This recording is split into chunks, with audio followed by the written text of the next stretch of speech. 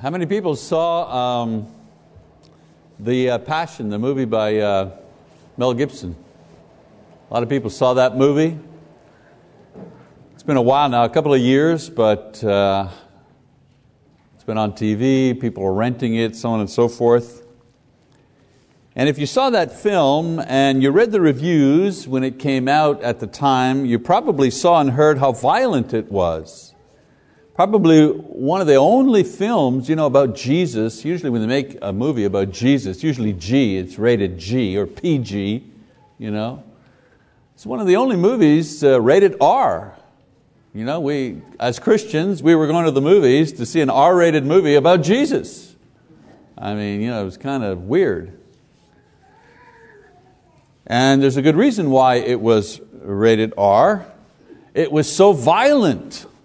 I was cringing. I remember watching that movie the first time and I was just cringing. I didn't see violent like that in violent movies. How they just beat and beat and beat and beat and beat on him, physically and psychologically. It was horrible. And of course there's a good reason for this. Crucifixions were violent and bloody affairs. They were meant to be in order to frighten and in order to terrorize those who witnessed them. And seeing lots of blood that usually did the trick. If you wanted to really terrorize a nation, have a couple of miles of crosses there with people nailed to them, for about a mile along the road.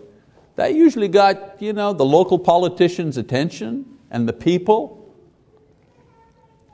Now I'm sure Mel Gibson had this in mind when he made his movie.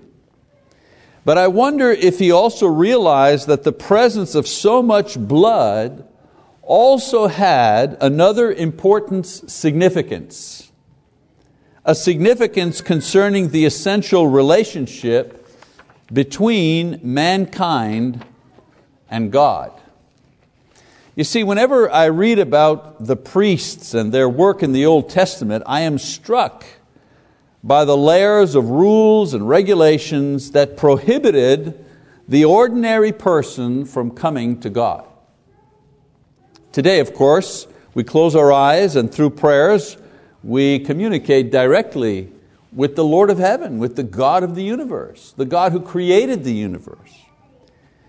But in the Old Testament time, only the priests could come close to God in temple service, and only the high priest could actually be in the presence of God, as it were, once per year to offer the sacrifice of atonement. And not even all the priests could serve. You had to come from the right family to even have the opportunity to serve God.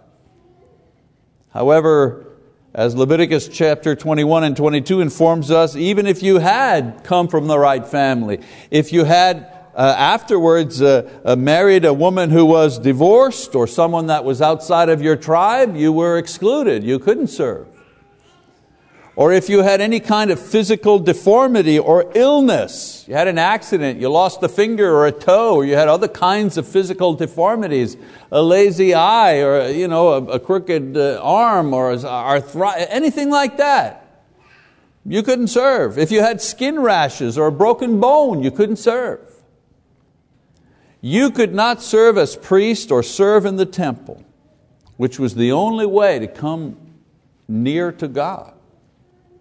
But Mel Gibson's movie and its graphic description of the shedding of Christ's blood brought into focus the idea that it was this blood that changed once and for all the way that I would relate to God and He to me. That blood there that we see in the movie, pretend blood, but that movie representing the blood that was shed, that blood is what made the difference between the way I relate to God and the way that the Old Testament people and the Old Testament priests, how they related to God. The blood of Christ purchased something very valuable for us. For example, it purchased for us entry into the most holy place. You know, we went to the movie, and when it first came out, you paid full price. You know, there were no discounts. You paid full price to see the movie. The entrance fee, $12, whatever it was, to get in to see the movie. In the same way, but on a much higher level, the blood of Jesus purchased for us the right to enter into the holy place where God is. In Matthew 27:51, Matthew tells us that after Jesus shed His blood and died on the cross, it said the veil of the temple was torn in two. Now the veil was a thick embroidered veil that hung between the holy place and the Holy of Holies inside the temple. Two rooms, basically. This drape here separated these two rooms. And as I mentioned, only the priests could go into the holy place to perform their daily ministries. However, beyond the veil, in the Holy of Holies, this place, this area here, it could only be entered once a year by the high priest. When this veil was miraculously torn in two at Jesus' death, it signified several important things for us. For example, it signified the fact that the ministry of the priests as the mediators between God and His people was over. It was done. From now on, there was to be no closing off of the holiest place where God was. It would be accessible to all. Through the blood of Christ, His disciples would be purified so as to allow them to go into the presence of God. In Hebrews chapter 9, verses 1 to 14, the writer explains that the Holy of Holies and its furnishings represented the true Holy of Holies in heaven. And with His blood sacrifice, Jesus had entered into that place in heaven. And the purpose was to open a way for us to also enter into that place. The author summarizes this idea in chapter 10 when he says, "Therefore, brethren, since we have confidence to enter the holy place by the blood of Jesus, by a new and living way which He inaugurated for us through the veil, that is His flesh." In other words, His flesh, His blood. His blood parted the curtains and allowed everyone who believed in Him to enter into that place. To the real place, not just the place where the priests went, a replica of the Holy of Holies. That's not the place where we're allowed to go, in that room. The writer of Hebrews said, no. The blood of Jesus purchased for us the right to enter into the real holy place up in heaven.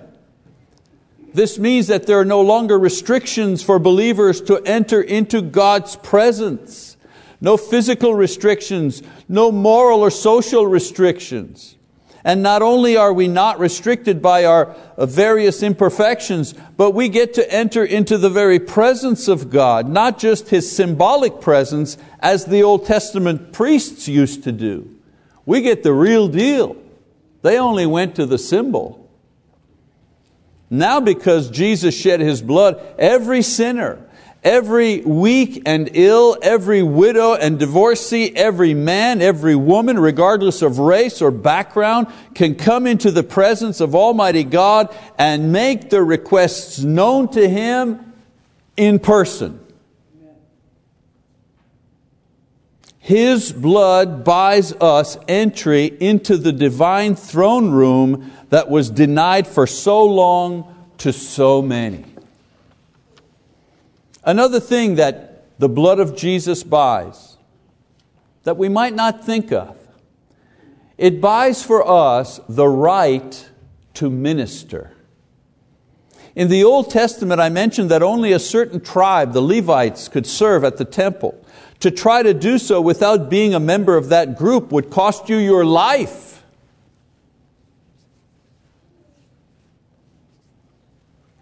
And those who would actually offer sacrifice had to come from a certain family, as I mentioned, within that tribe.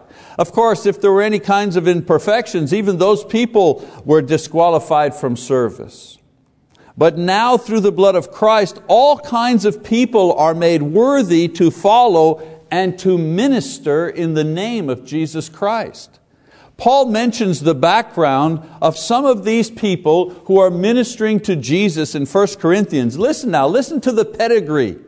Listen to the qualifications of these people. He says, "Do not be deceived, neither fornicators, nor idolaters, nor adulterers, nor effeminate, nor homosexuals, nor thieves, nor covetous, nor drunkards, nor revilers, nor swindlers will inherit the kingdom of God." Here's the sweet spot in that passage.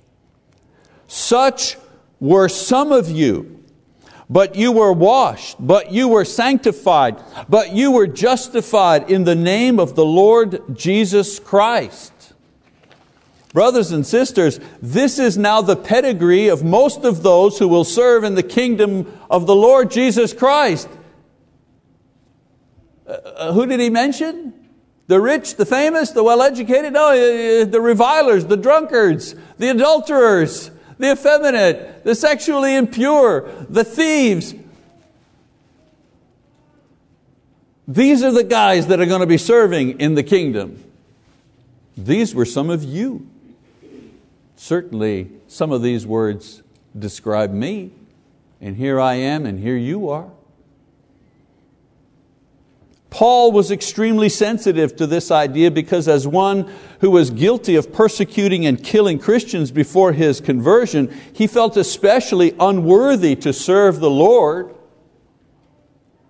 However, in 1 Corinthians 15, 9 and 10, he declares the wonderful reason why he's been given this magnificent opportunity to minister.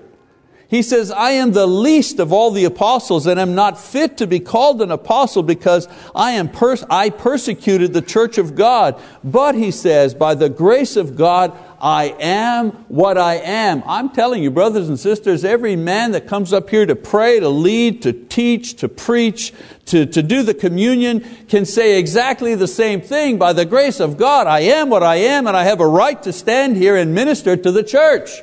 And every woman that brings a dinner, and every woman that teaches a child, and every woman that serves can say, "I am what I am. I'm allowed to serve. I'm allowed to do something for Christ." Why? Because of the grace of God. That's why.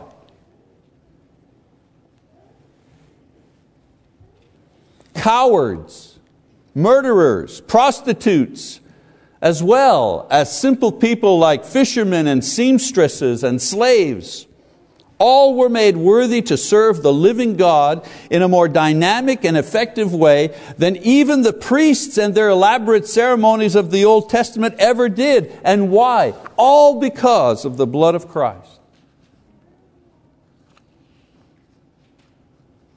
In the Old Testament, only a few were selected and purified to render a limited service to a symbolic imagery of God. Now everyone purified by the blood of Christ can serve the living God every single day without reservation. Education and training provides you with skills in ministry, but it's the blood of Christ that buys you the all-important right to serve the living God of heaven. A guy with a college degree in religion can call himself a minister, but without the blood of Christ, he isn't God's minister. And then, as we're talking through the blood of Christ, what does it do for me, for you? It buys us entry into the presence of God. It purchases for us the right to minister, and it also purchases for us the most important personal thing that we have, and that is peace of mind. Peace of mind. In several places in the world, the United States is trying to arrive at some kind of peace. In some places it does it through military means to try to arrive at some peace through military means. In other places through diplomacy. In other places through economic pressure, and so on and so forth. But the blood of Christ works in a different way. It has paid the price for peace in various areas that enable us to have peace. First of all, it has paid the price so that we can have peace with God. In other words, peace between God and man. When Paul says that Jesus, having made peace through the blood of His cross in Colossians 1:20, when he says that, he's talking about the conflict between God and man due to man's sins. Each person violates God's commands in one way or another and brings judgment and punishment upon himself. We know that. And because of that, there is no peace between an angry God and a guilty sinner. No peace. But Jesus' sacrifice makes atonement for all of these sins and restores a peaceful and non-judgmental relationship between God and sinful man. I'm going to repeat that. Listen to it. The blood of Jesus Christ restores a non-judgmental relationship between God and sinful man. The key word, a non-judgmental. You think that's easy to have, a non-judgmental relationship? It's nearly impossible. Every relationship that we have with other human beings has an element of judgment in it. I don't like her hair. His voice bothers me. He talks too loud. She thinks she's better than me. I mean, right? Isn't that it? Isn't that the way it works?